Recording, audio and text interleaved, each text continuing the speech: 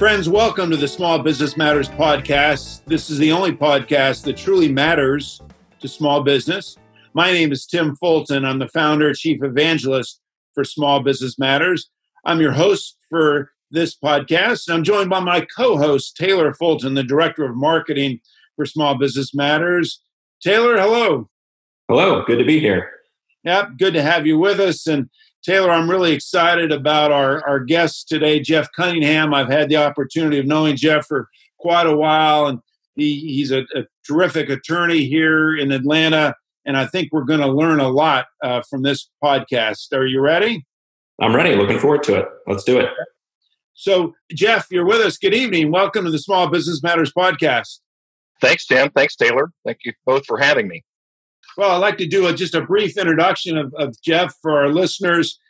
Jeff Cunningham he's a deal lawyer and an outside general counsel. I've had the pleasure of knowing Jeff now for over 10 years. He's been an attorney for over 20 years. He's currently with Parker, Poe, Adams, and Bernstein. He's a partner with that firm. Prior to that, he was with Miller & Martin here in Atlanta. And then I think when I first met Jeff, he was with Seyfarth Shaw.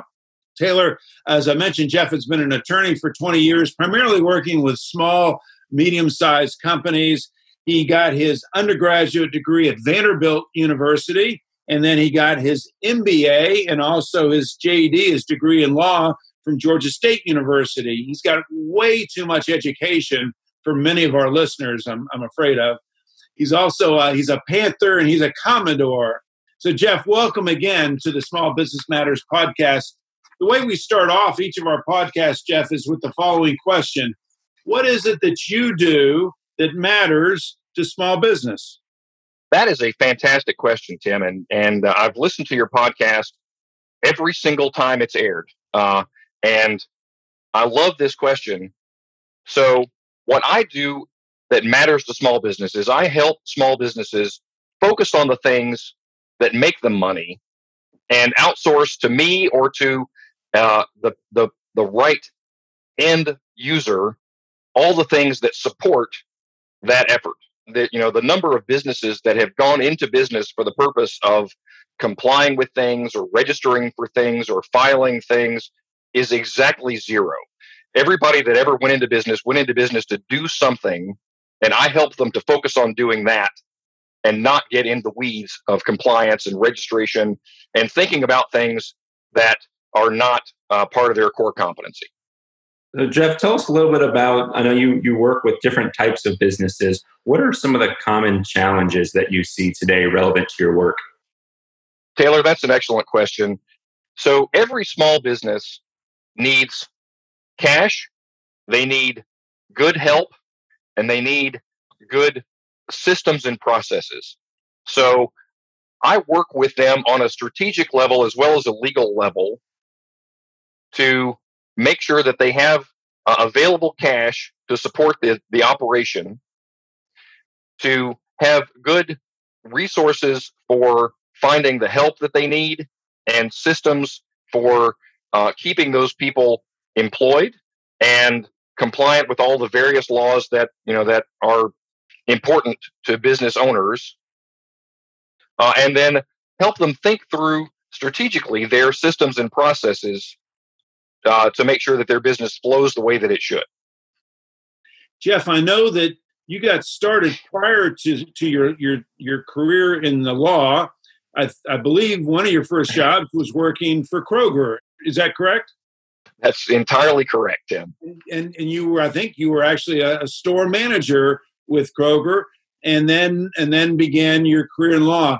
I'm wondering, in those days at Kroger, what did you learn in terms of business that maybe comes in handy today as an attorney? Well, my path to my career has not been traditional for sure. At 21 and 22 and 3 and 4 and 5, I was a grocery store manager for Kroger, where I had 100% P&L responsibility for a $24 million business with 180 employees, 13 different departments, 3 unions, and 36,000 stock keeping units.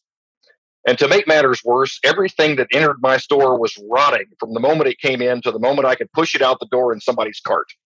So I really learned very quickly to be on my toes, and that speed matters and quality matters. We had very thin margins, so avoiding mistakes and the importance of systems and processes and really good people that you can rely on. Those were the things that I learned from working with Kroger, and those are the things that I think help me relate best to my small business clients now. So, Jeff, tell our listeners a little bit about the clients that you work with, and really some of the common traits of the audience that you serve.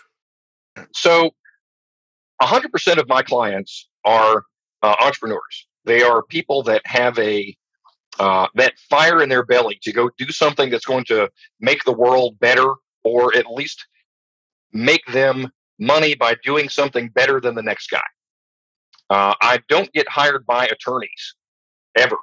I get hired by business owners, and my clients are people that appreciate the ability to call an attorney who understands their business, and to be able to have a conversation that starts with, "I'm about to do something that sounds really stupid. Can you help me help talk me out of it?" Or, "I really want to do this, but I don't know how to do it. Can you help me think through it?" Or, "I'm about to fire this guy. Am I making a mistake?" Or, "I'm about to hire this guy. Am I making a mistake?" So, my clients are people who wear the weight of the world on their shoulders every single day. They put on a brave face for their customers to give their customers faith that the business is going to be there the next day and they are a good source of supply.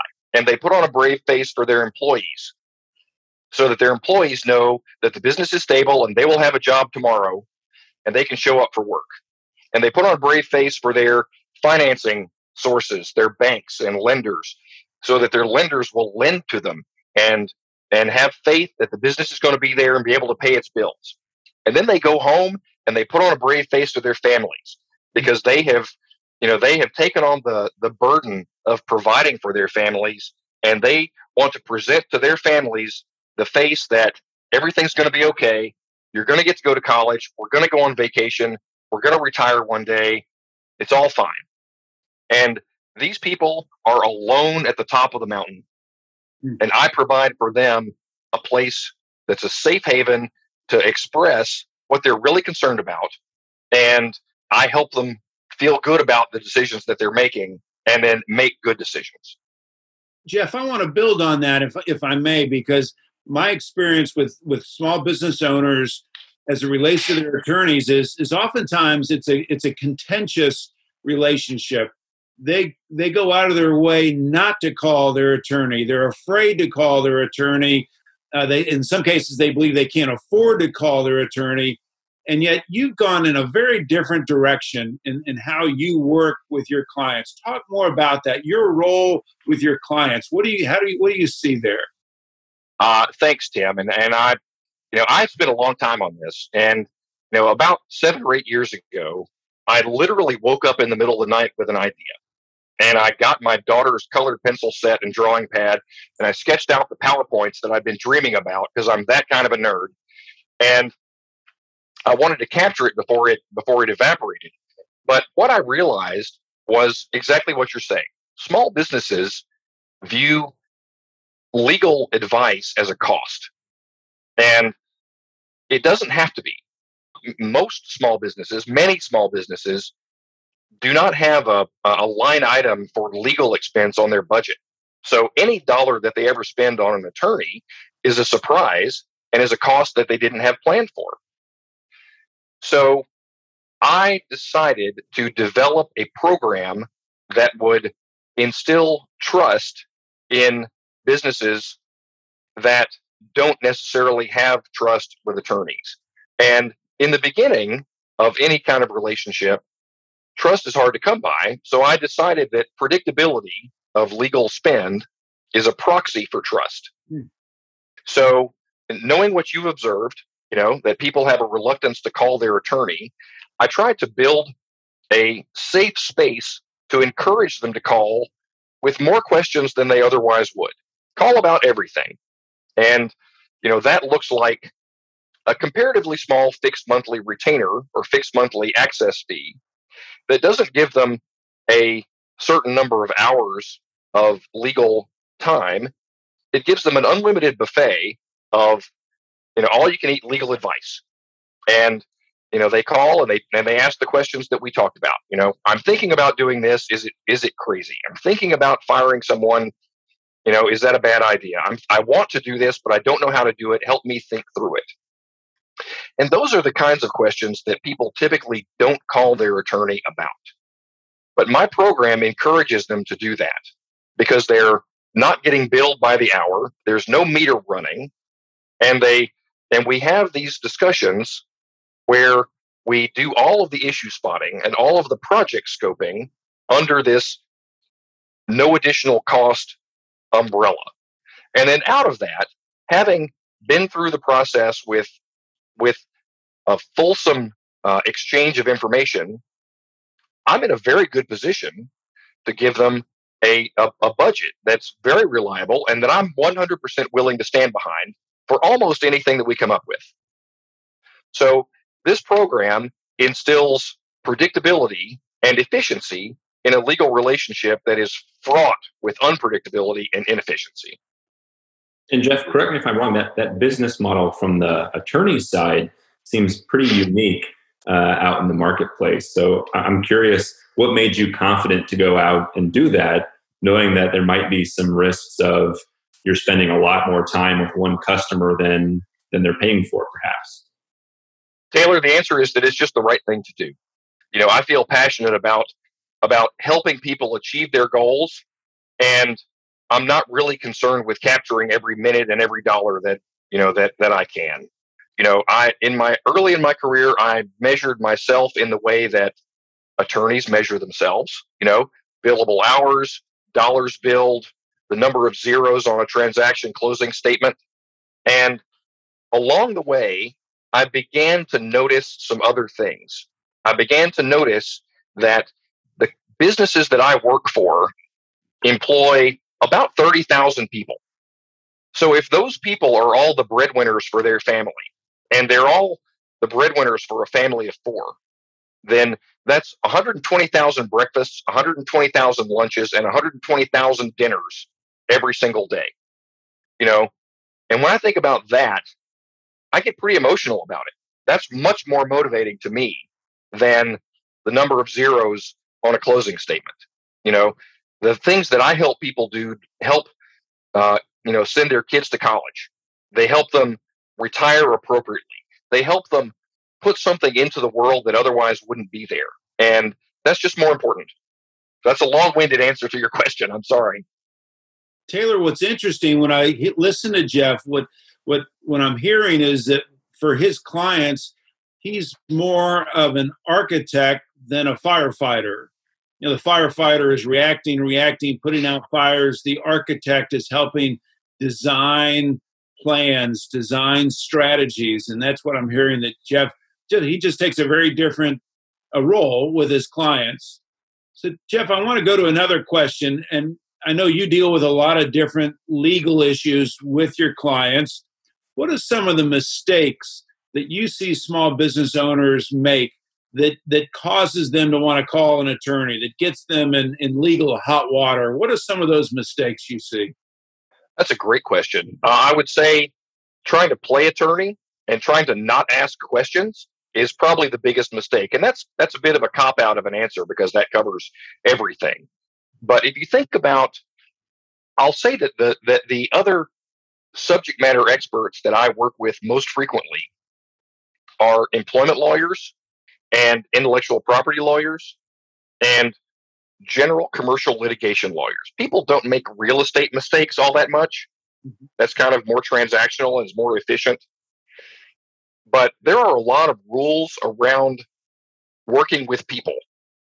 And that's where people make mistakes, is that they assume that, the way that you work with people is the same from state to state, from business to business. And that's just not the case. So, Jeff, tell us a little bit more about the marketing that goes behind your business. So, I really appreciate kind of the position you've taken that it's the right thing to do, that these are people. Does that come out in your marketing or your communications? And how does how do your how does that resonate within your audience? That's a great question. I'm probably one of the worst marketers in the world, and I'll freely admit that. People don't hire law firms; they hire attorneys. So it's a very hand to hand kind of an approach. And I'm not fantastic at sales. I'm not fantastic at the elevator pitch. So what I do is I try to write things that are interesting to me and interesting to business generally, and hope that that resonates with an audience that reads it. And I also try to create a fireside around which like-minded people can gather. I have for years for years prior to COVID, done a series of quarterly breakfast presentations that are really quite different than the way that attorneys typically do things. Instead of putting three lawyers at a table talking law at an audience that's desperately trying to stay awake, I tend to put, one lawyer and a banker and an investment banker and an insurance person all on a panel together to talk about something that's of common interest to all of them. And then I position myself as the MC or the moderator to just bask in the reflected glow of people who know what they're talking about. And that's pretty typical of my practice, frankly. And Taylor, I've attended a number of these events that Jeff hosts, and they're really good because he's artful in terms of the people that he puts together and the topics that come out and the takeaways that come out of the events. Jeff, I want to switch gears. We're coming out of what has been a very interesting year, a COVID year. We're celebrating. I hate to use the word celebrating, and it's been a year since COVID really hit and hit small businesses particularly. What have you experienced over the last year with your clients in terms of how they've dealt with COVID, particularly maybe from a legal point of view and a strategic point of view? What have you seen? What have you noticed? What have you found interesting in the last year? I would say that my impression of COVID is that it's one of winners and losers. The businesses that have responded well strategically, organizationally, structurally, are coming out of a COVID environment stronger. And they have stopped doing some things that didn't make sense, and they've added some things that make more sense. And they're really much more fundamentally sound businesses than they were going in. And the ones that have not responded as well, the ones that took the PPP money and just paid people to stay at home, instead of paying people to actually work on improving the business internally, even if they weren't necessarily customer-facing efforts, the ones that have just squandered is a harsh word, but the ones that have not used this time strategically are much worse off for the wear. I'm fortunate to work with a number of clients, and perhaps I've had some ability to influence a number of clients who have really come out of this exercise much stronger. They've really forced themselves to focus on business operations and fundamentals, blocking and tackling, and they're going to come out of 2021 very profitable. It's interesting. Winners and losers this past year, and the idea that COVID has certainly discriminated in terms of its impact on different businesses. Absolutely. A few minutes ago, you mentioned about some of the marketing that you do, which I think really brings us to peer groups and your ability to leverage networks. Tell us a little bit about your peer group experience and how you used it both professionally. So I've been in a Vistage group for a long time, about 10 years, and I found that personally to be fundamentally, transformative. In the beginning of my Vistage experience, I was probably a little bit closed off, a little bit reserved, a little bit reluctant to let the group see the things that were really challenging for me. But as I became more comfortable in my own skin and more comfortable with the legitimate good intentions of a group of very, very excellent people, I allowed myself to open up more. And I've gotten some of the best insight and some of the best advice. And that has also allowed people to open up more to me and allow me to really help them make their businesses and their personal lives better. So I think peer groups are amazingly important and amazingly powerful if you just allow yourself to lean in and be exposed and be vulnerable. And I think that's the key. That's the key is to go in and be vulnerable. Jeff, I want to talk a little bit about mergers and acquisitions, because I know that you get involved in helping companies with both mergers and the buying and selling of businesses. What trends are you seeing in the last year or so in terms of companies either coming together or buying and selling of small businesses? What trends are you seeing? And also, what advice maybe would you give to a business owner who's considering either buying or selling a business? So, the first 6 months of 2020 was a dearth of M&A activity. It was very slow as people held their breath, waiting to find out what was going to happen. And as we hit Q3, and certainly in Q4, there was a lot of activity as people began to feel like the world was not going to end, and that we were just going to continue on. So there was a motivation on the side of buyers to find and to kind of take off the table, frankly, smaller companies that were just tired. There was really a presence of business operators that were just tired. They'd been kicked in the stomach by COVID, and maybe they had felt at the beginning of 2020 like they were going to hold out for the best price because the M&A market was really frothy at the end of 2019 and the beginning of 2020. But then, all the air was sucked out of the room by COVID, and a lot of these business owners are just tired. So there was a coming together of supply and demand as the business owners were looking at how long they would have to continue operating their business in a challenging environment. And they had a willing buyer, and they were prepared to just take some money off the table and move on with their lives. So we had a lot of activity at the end of 2020 in kind of that regard. There was a lot of activity on the more proactive side in the tech space as more and more business trends towards remote work, and acquisitive buyers that had war chests of money were very aggressive in buying businesses that would add to their ability to support remote work or Zoom or things like that. There was a lot of acquisitive activity in that space. 2021 has continued the trend with healthy businesses being on a very acquisitive track, and businesses that survived 2020 have had an opportunity now to look at their prospects for 2021 and beyond and make some decisions about how much longer they want to stay in play. I mean, so if you think about the way that businesses are priced, particularly at the smaller business end, it tends to be a multiple of kind of trailing 12-month EBITDA for 3 years. A 3-year average of 12-month EBITDA trailing 12.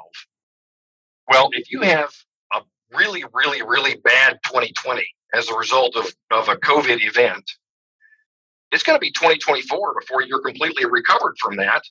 And that bad year has washed itself out.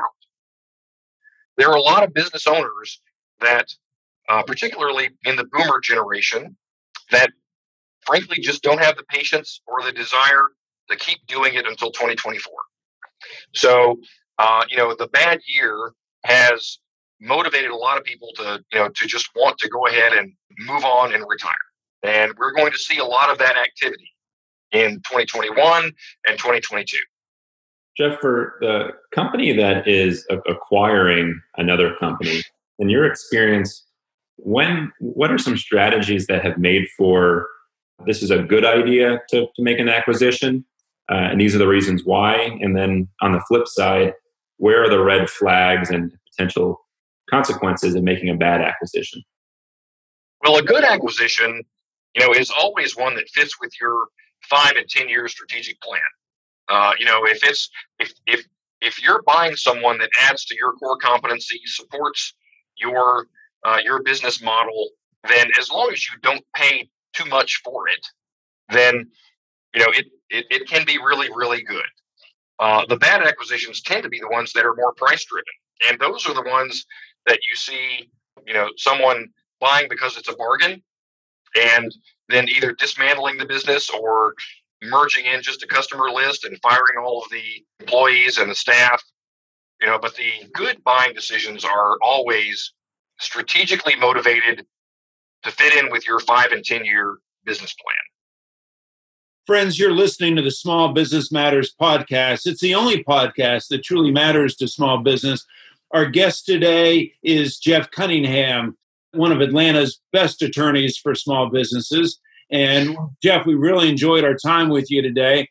Now we're at my favorite point in the podcast, and that's our rapid fire questions. Taylor has a list of rapid fire questions. He's going to try to stump you. I've already told him it's not going to work, but he's going to try nevertheless. Taylor, go ahead. All right. I know this is my dad's favorite. So, Jeff, there's a lot of law movies out there in Hollywood. Who is the actor that plays Jeff Cunningham in the law movie? Matthew McConaughey. I had a feeling you're going to say that. I think there's a resemblance there. I know our listeners can't see you, but on video, there's a light resemblance. I'll take that as more of a compliment than you intend. Yeah, exactly. It is. Okay, second question. Atlanta has a lot of great restaurants. What are a couple of your favorites? Ooh, that's a great question. And I'm a food guy. For barbecue, which is a favorite of mine, and this is not fine dining, but this is just really good Q. I'm going to say Greater Good Barbecue in Buckhead or Fox Brothers. Two staples and both fantastic. If you go to Greater Good, get the deep fried rib. It's really, really fantastic. Don't get more than one. And for fine dining, I would say Babette's is really good in Inman Park for French food. Excellent. Most of our listeners probably don't know this, but I just moved from Kansas City to Atlanta, and just hearing you talk about barbecue makes my mouth water because it's been hard to find good places so far. Well, Atlanta barbecue is really about the pork and not about the beef. So if you've gotten used to beef, I'm not your guy. That's okay. I can be diverse. Next question. So you mentioned that you host a number of breakfast roundtables and groups. Tell us a little bit about a group setting that works especially well. So when you're leading a group or you're the host, tell us about a tactic that works especially well for you. When I'm leading a group, I really like to get the list in advance and know who's going to be there so that I can be prepared to think about the things that are going to be important to my audience. I try to make a point of knowing who is in the audience and what they do and what's going to be important to them. And then I steer questions to my panel to try and make it more pithy for my audience. Excellent. A couple more, we'll wrap it up. Tell us about a favorite book or a book that has steered you into the point of your career you are today. That's a great question. And so here's one that you're going to be surprised by. I tend to read a lot of business books, but I don't read them for I don't get a whole lot of inspiration out of them. The things that inspire me the most are non-business books that cause me to think about something from a completely different perspective.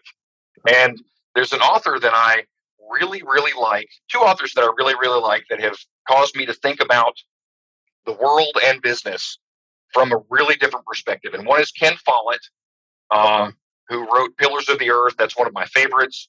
But another one is a guy named Neil Stevenson, who writes kind of cyberpunk sci-fi. And he's a really, really smart writer, a really, really dense writer. And if you can get through his stuff, it will cause you to think about things a different way. It's fantastic. Both great recommendations. All right, Jeff, we'll get you out of here on this. Rumor has it you are a rock star singer. So tell us about what your favorite music or favorite band is. I would say that my guilty pleasure is a genre called yacht rock. Late 70s, early 80s, smooth rock. You can sing along with niche genre if I've ever heard one. you can sing along with every song. You know every word. It's brain candy for your voice, and it's delightful. Excellent. I love it. All right, Taylor, nice job. I'm afraid to tell you that you didn't stump him once. Jeff had great answers for each of your questions. And Taylor, I've got a full page of notes from our time with Jeff tonight. He talked about the importance of having a proactive attorney, someone who's willing to work with you both as a strategist and also as your attorney, and to embrace this idea of using an outside general counsel. He also talked about that small businesses don't hire law firms, they hire attorneys. And I thought that was an interesting answer, that it's not so much about the firm that you're hiring, but who's the individual attorney that you're getting. He also shed some light on what we saw this past year with COVID and its impact on small business, and that the fact that some businesses prospered in this past year and some certainly have had a hard time. He talked about COVID fatigue and the impact that's having, particularly on older small business owners, and maybe impacting their decisions about their exit strategy. He also talked about the value that a peer group brings to small business owners. And Jeff, as he said, has been in a Vistage group for quite a while, and I know brings a lot of value to that group that he's in. So, Taylor, a whole ton of great takeaways. Jeff, thank you so much for being with us. I know some of our listeners will want to reach out to you on a one-to-one basis. What's the easiest way for them to contact you?